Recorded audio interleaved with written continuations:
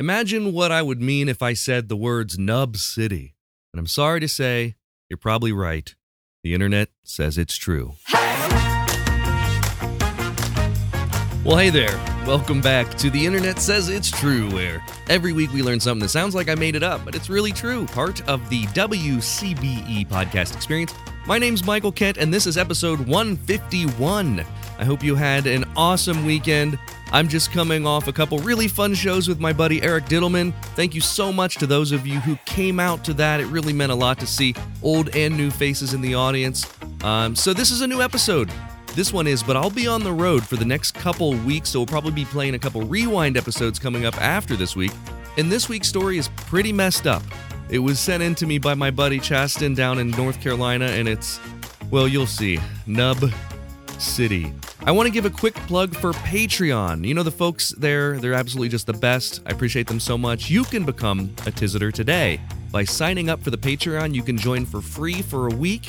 Even if you just want to check it out, see what it's all about, then you can pledge literally any amount you want, from $1 up to whatever. You can see bonus materials there, get fun stuff in the mail, and under normal circumstances, you also get every episode a week early and ad-free, but I'm behind on my production schedule right now, so we're not a week early right now, just ad-free. Anyway, you get all these bonuses just for signing up. It's patreon.com/Michael Kent. The link is in the show notes. So this week, we're going to Vernon, Florida in the late 1950s. But first, let's tell some stories about some dumb criminals. In 2010, a federal jury convicted 4 women in California of wire fraud, mail fraud, and other charges for a scheme to claim $1.2 million from 2 different insurance companies. Here's what they tried to do. They invented a man, and they were real inventive with his name too. They called him Jim Davis. Must have just looked at the Sunday comics and said, should we call him Garfield? No, that's too weird. Odie? No, that's too conspicuous. How about Jim Davis? Yeah, that'll be our fake victim. Anyway, somehow they were able to apply for insurance policies on this fake person, and then they killed him. They forged a fake death certificate and purchased a casket and buried it. And this part didn't make much sense to me. It may have been that they were thinking that the authorities were onto them and they were feeling guilty, so they exhumed the fake casket, and then they filled it with cow parts and pieces of a mannequin. Then they took it to a mortuary, had the thing cremated. How did they get access to the mortuary, you might be asking? Oh, one of the women in the scheme worked there. That's what she did. They also advertised the death of Jim Davis in the obituaries, so people showed up to the funeral. They even paid some crooked doctor $50,000 to forge medical records to support the fake death certificate. The insurance companies weren't fooled, and when they did some digging, of course, all 4 women were caught and charged. Just really stupid criminals. Then in January of 2011, Jeffrey Stenroos was working his normal patrol as a police officer in Los Angeles when a man with a ponytail and a bomber jacket shot him in the chest and fled. Stenroos ended up serving a couple years in prison. Why is that? The idiot shot himself. He made up the story about the ponytailed man. Now the motive is pretty unclear here, but he had to pay hundreds of thousands in restitution. He was charged with insurance fraud, and it was a pretty expensive restitution because when he called it in, it triggered a huge manhunt with over 500 police officers canvassing the area. Of course, they never found the ponytailed man, and the cops were skeptical then. Of course, it didn't help that he had actually confided in one of his fellow officers that he staged the whole thing. But in South Carolina, and this was 2008, this guy's a real piece of work. Gerald Hardin needed a new truck and he couldn't afford his rent. So his buddy David Player cooked up a scheme to scam the insurance company. The 2 men, they took a pole saw. That's a saw that's used for cutting off tree branches. And then they convinced a person that they knew who had an intellectual disability to let them cut his hand off. Guy's name was Porkchop. That's what everyone called him, the intellectually disabled guy, Porkchop. So Gerald, who was addicted to crack at the time, cuts off Porkchop's hand with this plan that they'll collect the insurance claims. The mentally disabled man receives almost $700,000 after he let Gerald remove his hand. Then Gerald paid his rent and bought a truck with the money. David Player got 15 years, Gerald got 3. They had to pay restitution in the amount of $671,000, and doctors were unable to reattach Porkchop's hand. And that brings us to Vernon, Florida. And this is like deep south. Vernon is a horribly impoverished community and never had a population more than just over 700 people. There are 2 stoplights and a few stores, but not much else. It's in the middle of the Florida Panhandle, swampland between Panama City and Dothan, Alabama. This guy, John Healy, worked for a company called Continental National American Insurance Group. What a title. That sounds made up. Continental National American Insurance Group. So this guy, John Healy, is an investigator for this insurance firm, and his job is examining claims that seem dubious. Well, they start getting a lot of insurance claims from around Vernon, Florida, all in the same small area. And besides the unusually high concentration of claims in one area, there were a few clues that something was up. And we'll talk about that after a quick break. If you love listening to this podcast every week and you want to show your support, that would mean a great deal to me. You can do that by becoming a Patreon member. We've got members at all levels, whether you want to pledge $1 a month or $10 a month. Just think about the value that you receive from this show. And if you like the histories and the stories that you learn about or the jokes that you hear, and if you think that they're worth it, consider signing up. For that, you get every episode ad-free and a week early, access to bonuses like the unedited videos of the guest appearances, and 20% off all merchandise. You can sign up today at patreon.com/Michael Kent. That's patreon.com/Michael Kent. There was a time that humans used 100% organic products as healing balms and moisturizers for their skin. Well, I've partnered with an awesome company that wants to get back to those times. Fatco sells organic and responsibly made tallow-based skincare products. For centuries, humans used tallow in skin moisturizers and healing balms, but unfortunately, the topical application of these fats seemed to stop around the same time that animal fats stopped being considered part of a healthy diet. A lot of modern skincare products do more harm than good by stripping your skin of its natural oils. Let's change that. You can try them out now at fatco.com and get 15% off your order by using my promo code INTERNET.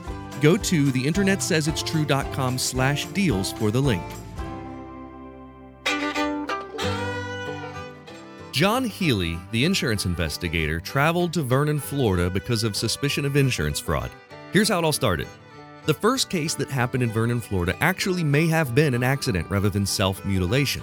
Nobody knows for sure, but it happened sometime in the late 50s. A farmer had a hunting accident and lost a limb to a shotgun. He collected a modest amount of money, but enough that the poor citizens of Vernon took note. Vernon was a really depressed area. The Holmes Creek, which runs through the town, used to be an important shipping lane to the Gulf of Mexico, but had been abandoned, probably due to the fact that the traffic was now using the larger Apalachicola River. You've never heard of either, and that's how remote this place is. But when the traffic on Holmes Creek went away, so did the chance at any commerce for this small 5-square-mile town. So in a poor town, when one guy comes into some money, people talk. Everyone knew, and it wasn't long before someone else accidentally blew a limb off and collected some insurance money. According to a 1982 St. Petersburg Times article by Peter Gallagher and Claire Martin, a rash of these stories started popping up in the late 50s and early 60s. For instance, there was the Vernon farmer that took out policies with at least 30 different insurance companies and lost his foot. This guy wasn't even one of the town's poorest, but there were a ton of clues as to why his collection of almost $1 million in insurance money smelled rotten. Firstly, he had a tourniquet with him. They asked him why he had a tourniquet. He said, snakes.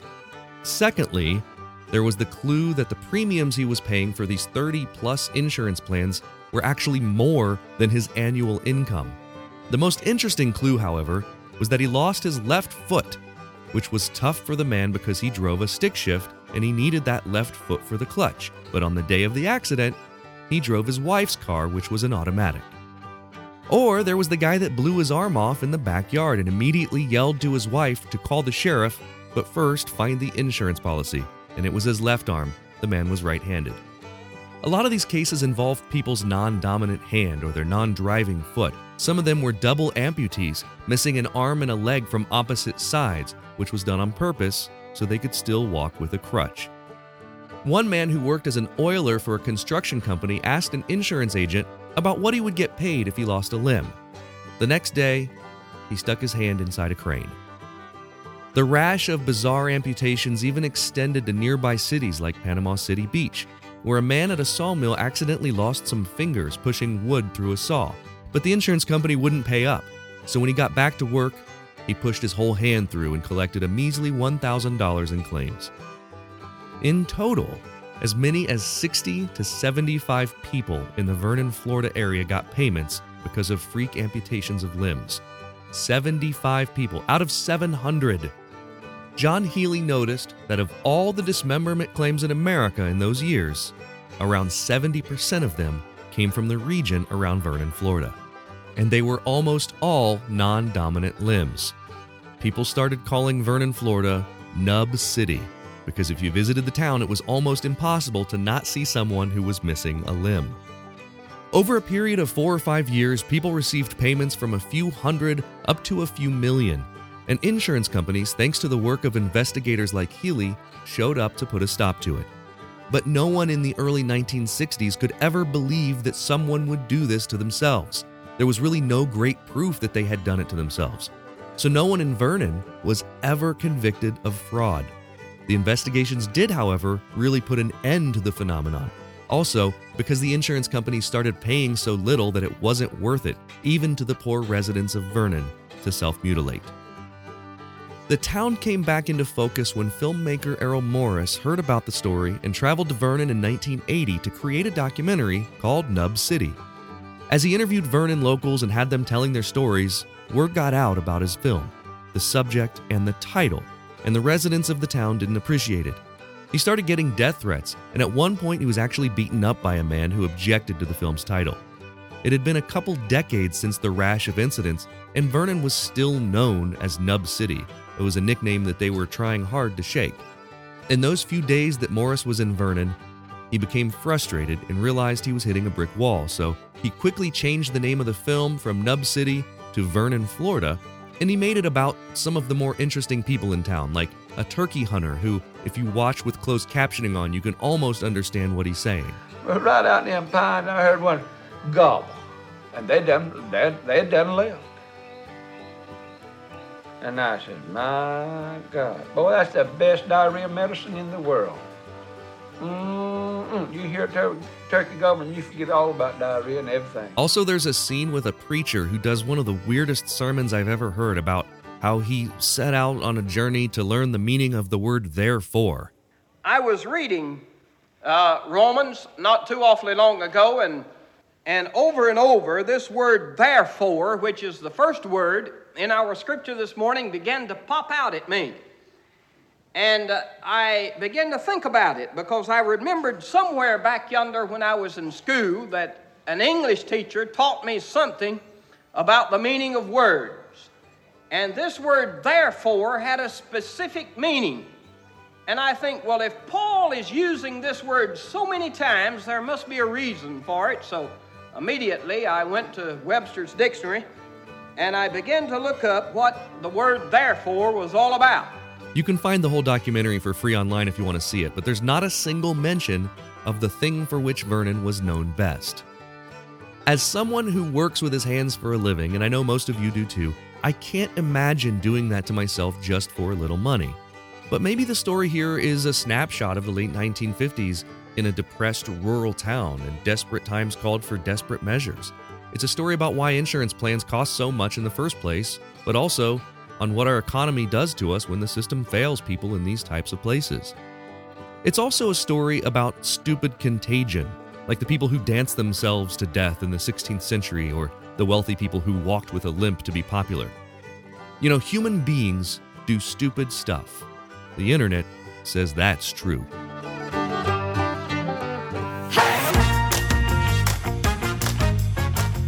It's time for the part of the podcast where I call a friend, and today I'm calling comedian Jay Black. If you're a regular listener, you know Jay from his many appearances on the show. He's a stand-up comedian, producer, and screenwriter who I absolutely love working with. I've known Jay for probably, 15 years now, Jay?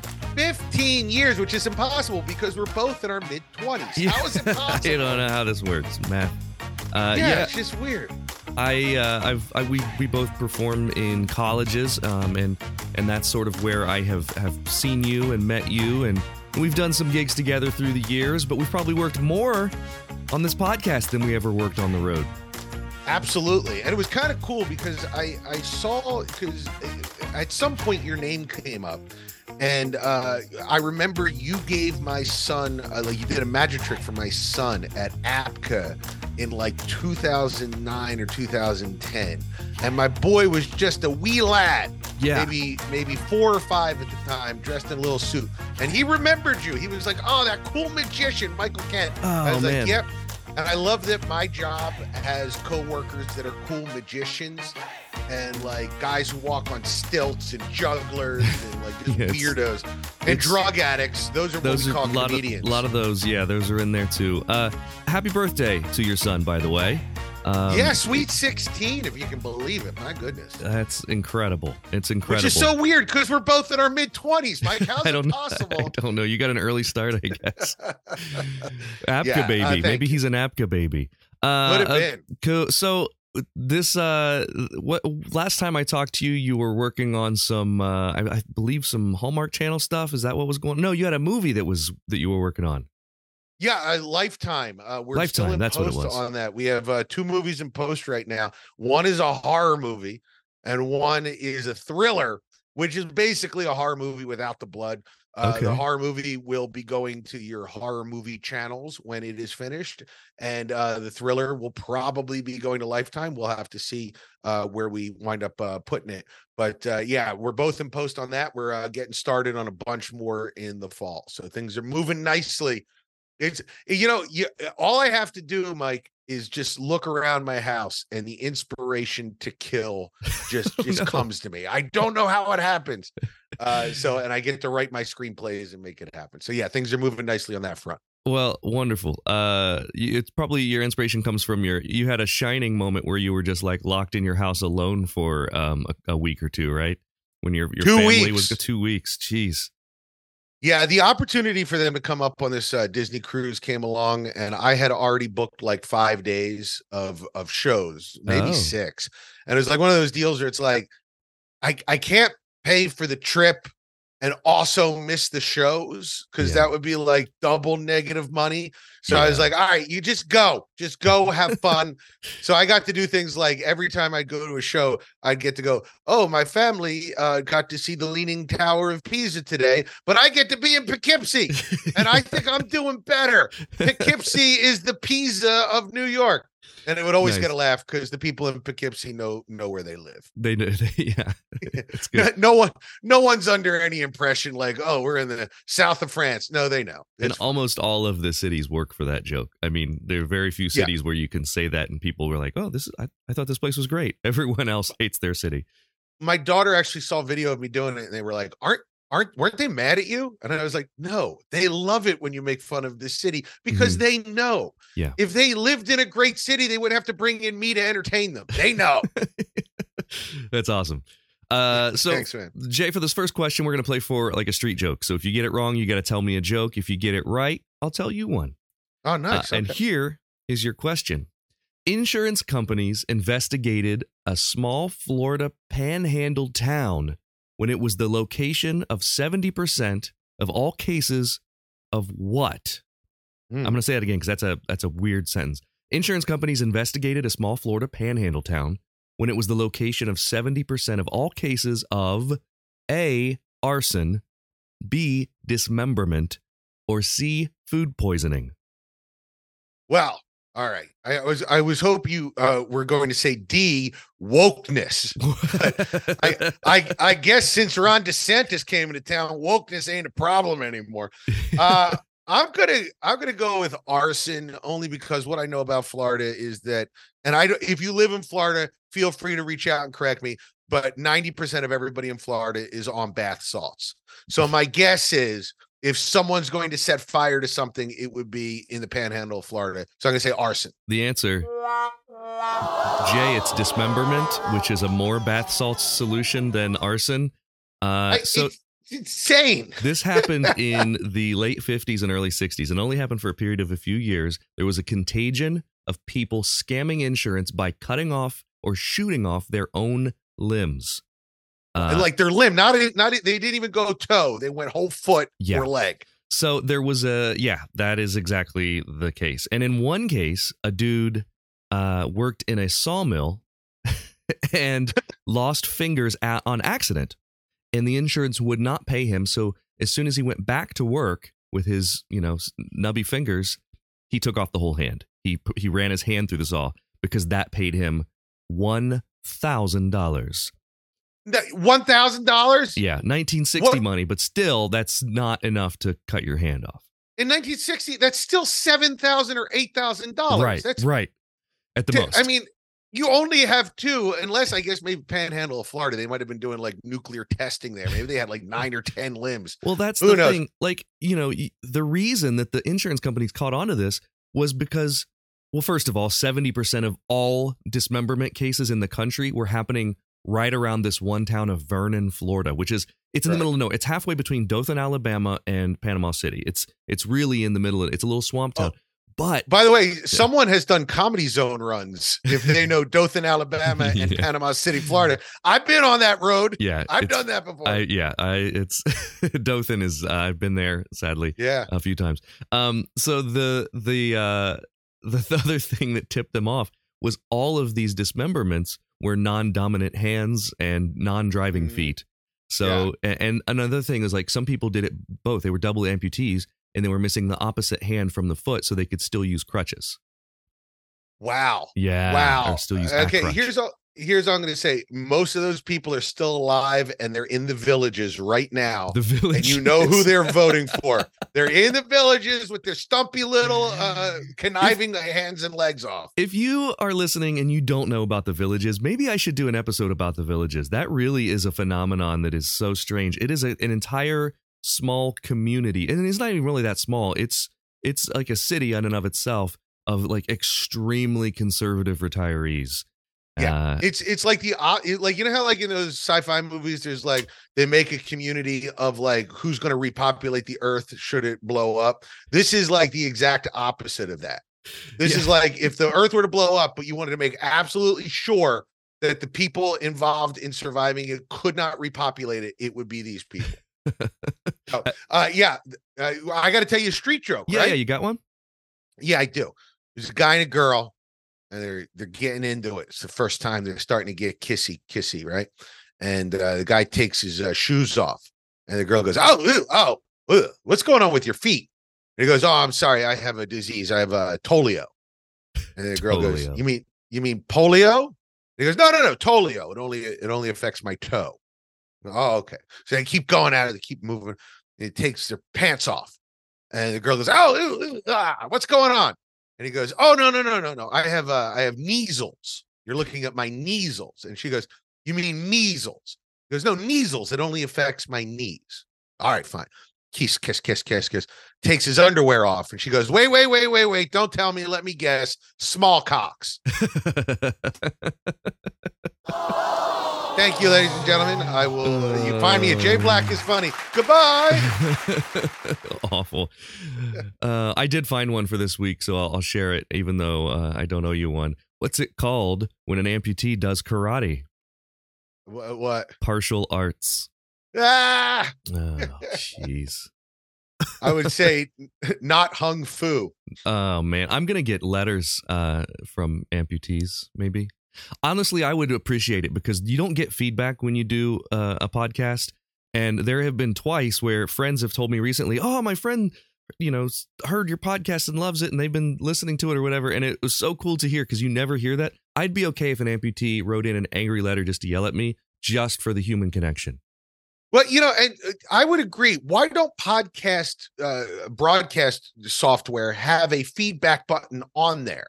So that there could be like a community that builds up around the podcast in the podcast app.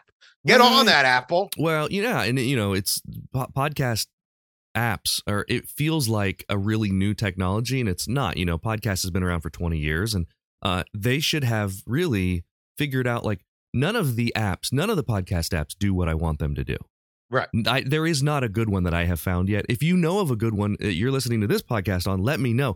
I listen on Spotify currently. For a while, I listened on Apple Podcasts. I did Overcast for a while. I did Pod Hero for a while. None of them do all the stuff that I wanted to do. There needs to be some consolidation of the technology there. Right. Well, just like when you're dating, though, like you meet members of the opposite sex, and you're like, each one does like one thing that you want them to do, but they don't. One doesn't do everything you want them to do. But then if you meet that one, I'm convinced it's a Russian spy. That could be. There's nobody. Very much could be the case. So if you meet the ideal podcast app, you know that the Chinese are somehow spying on you through it. So they're using AI to create the perfect human. Exactly. Man. So for the next question, we're going to play for your favorite song. You don't have to sing it. Just tell us what your current favorite song is. It doesn't even have to be current. Just like a lifetime favorite song, whatever you'd like. And if you get it right, I'll tell you mine. We'll do okay, let me think. Lately, it's been don't tell me unless you get it wrong. I mean, because otherwise we have no stakes for the question. But for some reason I thought I was just going to answer the question. I don't know. I got confused. All right, go ask the question, Mike. So, what a wonderful world we know. So now you have to think of a different one. Okay, so for this next question, it's this: in 2006, a mother and son were arrested for conspiracy to commit extortion when they claimed a mouse had been in their soup at Cracker Barrel. Here's the question: how did authorities figure out the whole thing was a fraud? A, there was no soup in the mouse's lungs. B, the mouse was a small plush toy. Or C, the woman claimed she accidentally ate the entire mouse. Oh boy, I feel like I read about this article. What year was this? This was 2006. Yeah, I feel like I read about this article. I'm going to say she claimed to eat the whole mouse. The answer, there was no soup in the mouse's lungs. So they apparently did a post-mortem on the mouse, and they opened up its lungs, and just like they would with a human, saying, oh, this person didn't drown, they were thrown in after they died. They decided that the mouse was thrown into the soup after it died because it didn't have anything in its lungs. Who is the veterinarian Quincy that is brought in? It's like the forensic veterinary scientist. It's there, like, doing a chemical analysis on the mouse lungs. Yeah, I was thinking that as well. I didn't know that that's something that they did, and I want to be there for the conversation when they decided to do that. Well, we could just look inside the mouse's lungs, but we just take her word for it. And she was, claiming all these millions of dollars, and of course, she got nothing, and she ended up going to prison with her son. Wow, what are you in for? I faked mouse soup.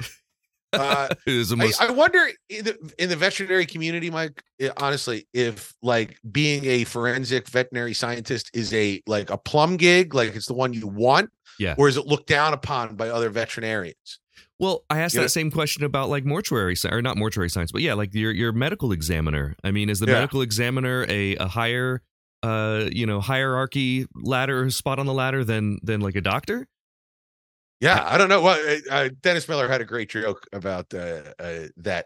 He's like, Quincy is a coroner, which means he's a surgeon that operates on dead people. How hard a job is that? Like, do you come home and go, like, oh, God, honey, it was brutal. I gained one on the table today. It's an old Dennis Miller gained joke. One. Before he went nuts. All right, I got to tell you a song then, right? Yeah. All right, here's this. So I'm learning the piano, as you may or may not know. And I have been, I go and I learn the different songs, and I've been obsessed with Elton John of late because his chord progressions and the voicings of his chord progressions are so kind of interesting and unique. So I Want Love and Can You Feel the Love Tonight, which is basically, they're two love songs from Elton John, are my favorites because not only can I play them, I can feel them. So I love big fan. This is strange. I consider myself a large Elton John fan. I don't know I Want Love. What era is that? It's like late Elton John, and I always know it because it was like the only job that Robert Downey Jr. could get post like Ally McBeal when he like fell off the wagon and was like, going nuts. He came back and it's just this long one shot of Robert Downey Jr. walking around inside of a big empty mansion, mouthing the words to I Want Love. So like 2005-ish. Elton John, and it's just this nice, it goes from a C minor to an F minor, and it's just this beautiful little chord progression, and I really, really love it. So I Want Love, and it's a nice little ode to I have a different view on life and love than what is heteronormative, and don't I deserve a little love too? And yes, you do, Elton John. Yeah, love it. Love it. Now I'm going to look that up as soon as we're done. Yeah, I think probably I know more of the earlier Elton John stuff. I think most people do. Yeah, sure. But this one is really good. Sure. For the next question, we're going to play for a sticker, as we always do. The internet says it's true sticker. Oh, where's my other camera? There we go. It's square and it's sticky. And I got to tell you, I never give these out when people win them because I forget about them. And I'm sure you've won several. And Eric Diddleman was staying with me for a couple of days this week, and he's always on the podcast. And I actually gave him his stickers because I owed him like 6, and I gave them to him. So now he can stick them on, I told him to stick them on like light lamp posts around New York City and stuff, and give them to friends, do whatever. So if I see you and I have some stickers, you'll get them all. I love it. So it doesn't matter if you get this right. I still owe you some. I'm going to say this. It is the exact same size and shape as a condom. You held it up for a second. And I was like, oh my God, am I getting the internet says it's true condom? Yeah, absolutely. I'm working on those. Yeah, please. For all the many people who listen to the show. And if you get that one wrong, you get a kid. That's your prize as a kid. Yeah. And then you can come and blame the podcast when the kid, turns into a screw up at the age of 18, leaves the house, ends up in jail. It's all because of Michael Kent's podcast. That's right. Which one of these is actually technically illegal in Florida? A, unmarried women parachuting on Sundays. All right. B, building any structure without first praying. Or C, owning a horse without a name. I feel like if America had written a song called I Rode Through the Desert in a Horse with No Name, but it was I Rode Through Disney World on a horse with no name. I rode through Tallahassee. Yeah. I'm going to say the horse one because I feel like the parachute one feels like a law that is easy to make up. Although we are dealing with Florida. I mean, I could see working backwards from like that situation. Building a structure without praying feels like it's really between those two. I'm going to say the horse one. The answer is the unmarried women parachuting on Sunday. Florida is so weird. We need to get rid of this thing. Can the Spaniards take it back? Please. What will Spain, what will you give us if we give you Florida back? What do you want for it? Please. Where did this rule even come from? And, obviously they don't enforce this type of thing, but if you're not married, you can't parachute on Sunday. If you're a dude, you can, obviously you can parachute anytime you want. But if you're an unmarried woman, I don't understand it. I don't get, there's got to be a story, right? Like what, I want to know the impetus you know what of it this. is? I'm going to probably say something like this. We've seen Ron DeSantis turn Florida into his personal attack dog to go after anything that offends him. Mm-hmm. There's probably some governor in like the 40s who had a mistress who went parachuting without telling him. And then he called up the AG and said, all right, work backwards from here. I got to put my mistress in jail. How do we make that happen? And they came up with the cockamamie law. Yeah. That's my guess. Yeah. The DA says, well, what did she do on Sunday? I don't know. She parachuted. That's it. Yeah. That's what we'll choose to be the crime. And they had to do like a whole public opinion campaign where they were coming out going like, listen, we can't have a woke country where unmarried women are just skydiving, flippity-dippity skydiving. We need to return to traditional masculinity where only men and married women were allowed to jump out of planes with parachutes. Yeah, that's the other thing. It's like, what would be the difference between an unmarried woman versus a married woman parachuting on a Sunday? And maybe that, maybe it's a church thing. Maybe like, oh, she's not in church, so she must be skydiving. Or something along those lines. Or unless the meaning of parachuting changed over the last 125 years, like maybe parachuting was like walking around in your knickers or like walking around without your pantaloons on. And people were like, we can't have married women doing that. Jay, I don't know if you know this because my camera shot is kind of tight, but I'm currently parachuting right now. Oh, in the comfort of my own basement. By the way, that's the Patreon feed. That's right. Yeah, it's the wide angle. You want the wide angle view of Michael Kent parachuting? Got to pay $9.95 a month on OnlyFans. I will say the bottom half is AI generated, so it's just the way that I feel comfortable. That explains why it's a Japanese tentacle. That's right. Yes. It's got a life of its own. It's moving. You're killing it today. You're 0 for 3. Listen, I have 3 kids. I feel the same way about them. Oh no. For this question, we're going to play for an embarrassing story. So if you get it wrong, you got to tell us about something embarrassing that's happened to you. Doesn't have to be on stage, but stage is great too. If you get it right, I will tell an embarrassing story that's happened to me. And this one I was just reminded of. I'll share it either way. I'll share you mine either way because I got a good one either way too. I was just reminded of mine at a show this weekend from a great audience member who was there.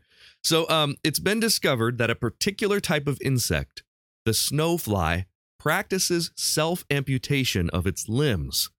Wow. Which one of these is the real reason that they do that? A, to disguise themselves from predators. B, to stay warm. Or C, to eat those limbs? I'm going to say and by the way, I thought you were going to say snowflake fly. I was going to say they definitely live in Florida. Right. And I'm sorry there's no D for fly insurance money. I'm going to say to disguise themselves from predators. The answer is to stay warm. These are hard today. Yeah, they're all equally ludicrous. That's why. Because the Florida stories, you don't know what's true. Snowflies are a type of flightless crane fly, and they do this to stay warm. So it was found that snowflies actually remove their legs so that ice doesn't travel up their legs into their bodies. These are things that only live for about 2 months anyway, so this helps them survive the cold. But I don't really know what. Maybe that's they need to survive and mate with a nubby, legless mate. I have no idea. But they remove their legs because their legs are how the ice gets up into their bodies and freezes their organs. I think it'd be funny if there was like a snowfly living in the house of one of those people from Florida that cut off their own limbs, and they sort of like catch each other as they're walking through, and it's like, it's like a knowing glance. Yeah, game recognized game. Maybe the snowflies where they got the idea. Yeah, the snowfly was looking, going, "Hey, we could evolve into something that's stupid." Okay, here's my embarrassing story. One of the movies that I was working on back in olden days was being financed by these 2 guys that like made their money doing parking lots in Florida. Okay. Now, it just in the course of your life, just knowing what you know about the world, if someone made their money in parking lots in Florida, you're not exactly dealing with a Wall Street hedge fund manager, right? So you kind of get an idea who we're dealing with. Right. So they decide that they want to be on set for the entire movie, and they are just glamming up the Hollywood world. They have their gigantic trailer, and they are going out every night, probably to meet starlets to tell them that they are producers. They are living it up with the kind of silky, kind of loud shirts that you would expect these kind of guys to wear. So one day I get called into their office, and there's a dude there, and I know the dude. Like I know him.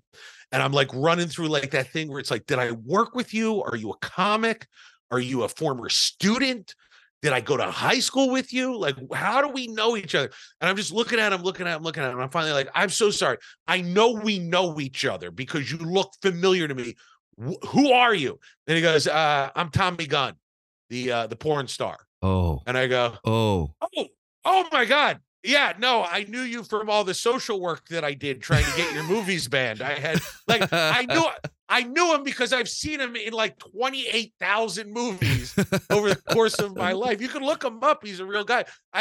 But like that, you realize that honestly, there is a segment of adult film performer that is probably nearer and dearer to you than most members of your family. The amount of times you've seen video of them, more so than like big movie stars and stuff. But yeah, that was my embarrassing moment where I had to take a good hard look in the mirror and go, maybe I need to make some changes in my personal life. I'm thinking about this from his perspective. Every time an adult film star gets recognized, you're like the person is ratting on themselves.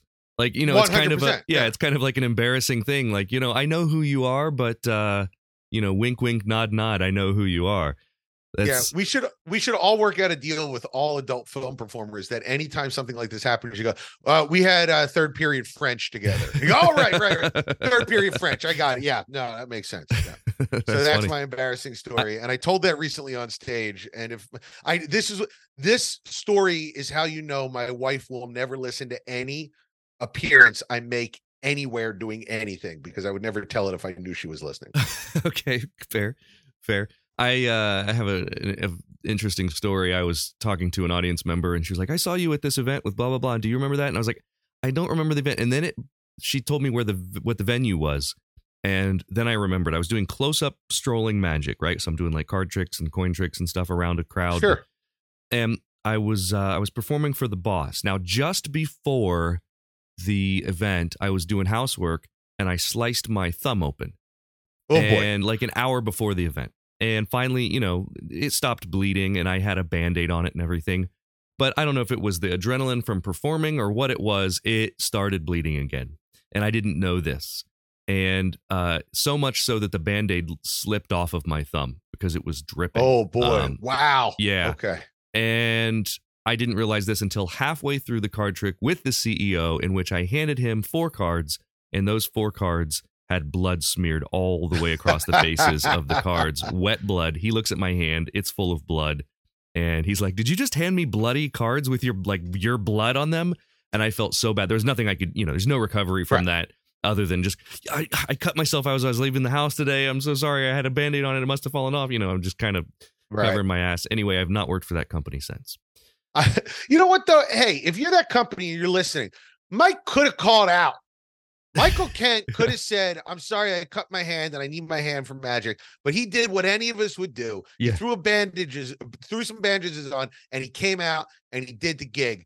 That's Rehire him, please. And he will not bleed. I promise this. Absolutely. Thank you. I still think about that and cringe. All right. Well, you've done very well today. If it's opposite day and we're trying to, if we're doing golf rules.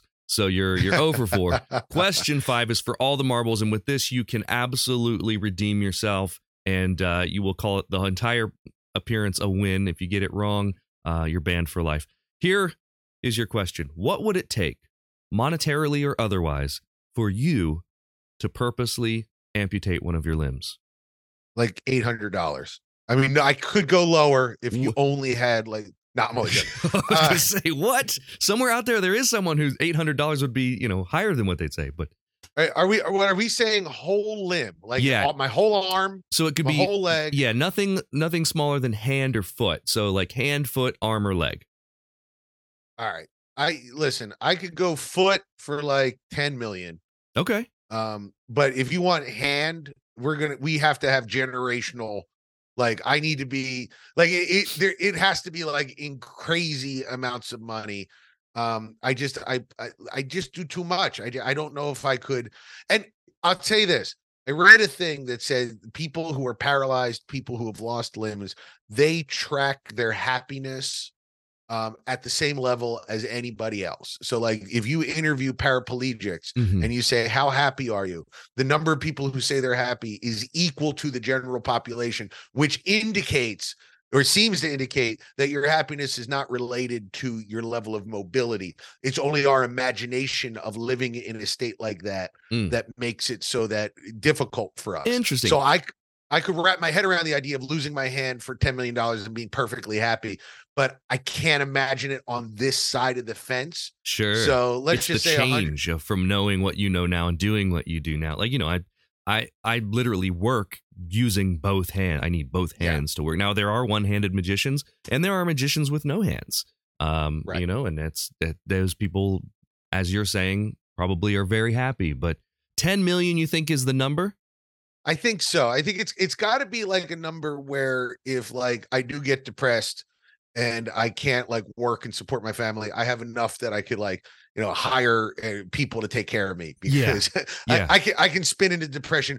But I just wanted to make it clear, this is not a discussion of disabled people as being lesser than. It isn't. This is just my own hang up of not being able to get past the barrier of change. Thank you so much for saying that. It's probably important that we say that because I know friends who have had limbs amputated due to various different things, and we're not looking at them as. Now, I am looking at these people in Florida as dumbasses. 100%. Yeah, those people, to do it.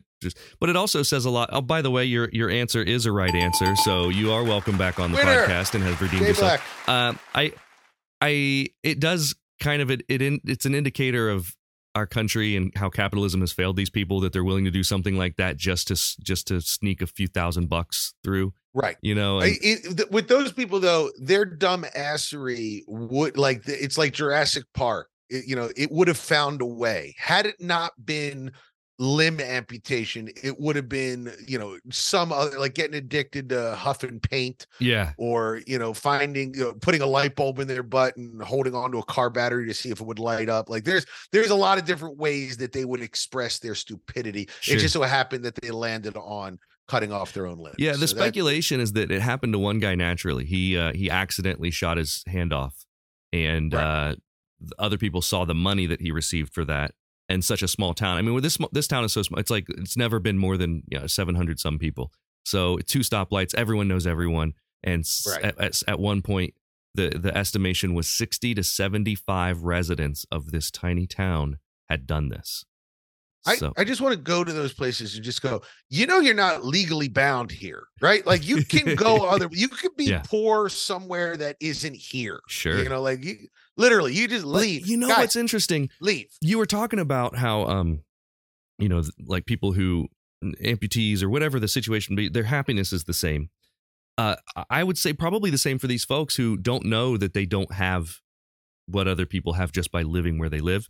I was watching, so there was a documentary about this town it's on YouTube. You can find it. And then there was a group of kids, it was probably a college project or a high school project or something, that went back to the town like 20 years after this documentary and found one of the guys that was in the documentary who was just talking about turkey hunting, and turkey hunting was his life. And at the end, the guy says to the kids, "You come here, you live with me for a year. I guarantee you'll never want to leave." And I thought that was so poignant from like this guy who obviously was not, formally educated or anything like this. This guy's life was about hunting, but he loves what he does so much, and he's so proud of what he does that he's 100% convinced that anyone else would too, which I think is super cool. My son constantly quotes the Adam Sandler bit from SNL, Romano Tours, where it's a tour company, and he's like, "We will take you to Italy, but we cannot change who you are. If you are unhappy in America and you go to Italy, you will also be unhappy in Italy." And I think it's a very good summation of life. It's your situation does not determine who you are. You determine who you are. And if you think a change in situation will fix that, it won't. Yeah. It also probably won't hurt it. You got to figure out who you are first. So that is a wonderful, wonderful place for us to end on. Tell everyone where they can find out about your latest project or your many stand-up appearances around the country. So the best place is probably jayblack.tv. That's JAYBLACK.tv. It is a hub that has all my my TikToks and Facebooks and YouTubers and all that kind of stuff. Just pick whatever platform you most prefer and follow me there. Everything is updated twice a day, and my schedule is always posted. So new stuff twice a day, every day, until I'm either famous or dead. We're going to figure it out. We'll see what happens. And I got to first. say, as someone who follows your TikTok, it is really great content, and get to see not only you, but some of your family as well. And the thing, your behind the scenes life, your personal life, which is really interesting stuff. I appreciate that. I got one today. I don't know when this is going out, but I have my review of Ben Shapiro's review of Barbie. I didn't watch it yet, but I saw a picture of his ridiculous outfit trying to, I don't know what he was trying to do with that. But please come check that one out. Yes, I will. All right. Jay, thanks again for being here, man. Always, Mike. Anytime you want me, I'm here, buddy.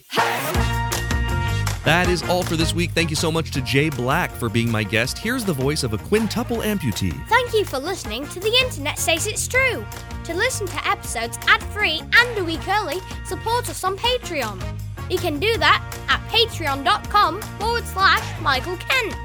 If you learned something just now that you didn't already know, go to the Apple Podcast app and leave us a review with 5 stars and a few words. That helps us a ton, because that's how the algorithm works. I don't know what an algorithm is, but just do it. See you next week for a brand new episode of The Internet Says It's True! The Internet Says It's True would like to thank the Patreon subscribers whose monthly contributions help to make this show possible. Sean Brown, Joshua Endres, Dallas Ray, Bryce Swanson, Eugene Anderson, Jim and Joanne Martin, Mitch and Andrew Joseph Kemplin, and the show's official emperor, Kick Track. The show is written and produced by me, Michael Kent. The theme song is by Finite Music Forge, and all audio clips in this episode are used for education and commentary and used under Fair Use Title 17 U.S.C. Section 107. You can listen to past episodes by searching for The Internet Says It's True wherever you get your podcasts, and you can see bonus content at patreon.com/Michael Kent.